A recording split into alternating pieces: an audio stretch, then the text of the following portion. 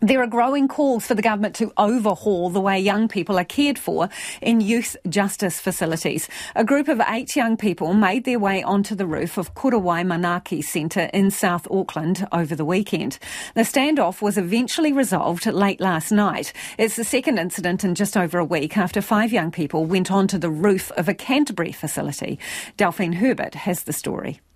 There are 5 youth justice residences in New Zealand that can hold up to a total of 155 young people. Rangatahi advocate and youth worker Aaron Hendry says there are major flaws in the system. It just speaks to me again of how unsuitable these services and these facilities are. When we see that sort of behaviour, we often see that young people don't feel supported or safe or cared for, and it's another example of us needing to look at how we do youth justice a lot better.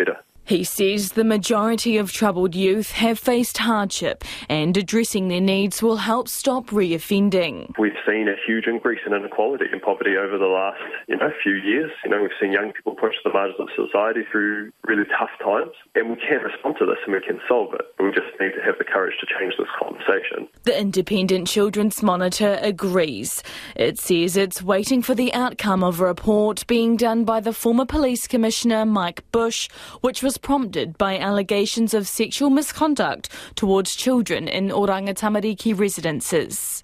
Chief Executive Aaron Jones says it will keep a close eye on how things are going. This is evidence that things aren't working the way they should. We're certainly going to be interested in the recommendations that Mike Bush will make from his work, and then what we'll be doing is monitoring to see whether those recommendations are being implemented. He says ensuring the youth get the right care and take responsibility for the actions is a balancing act. There's probably always going to be a need for a secure facility for some young people. However, it's about balancing the need to both hold these young people to account for their actions, but taking every opportunity to provide a therapeutic environment. Meanwhile, actors calling for the youth justice facilities to be managed by corrections. Leader David Seymour believes the move would ensure young people are held accountable. But clinical psychologist Dougal Sutherland does not agree. And I think corrections taking over them, it puts that more into it's the individual's fault rather than the community or the wider systems.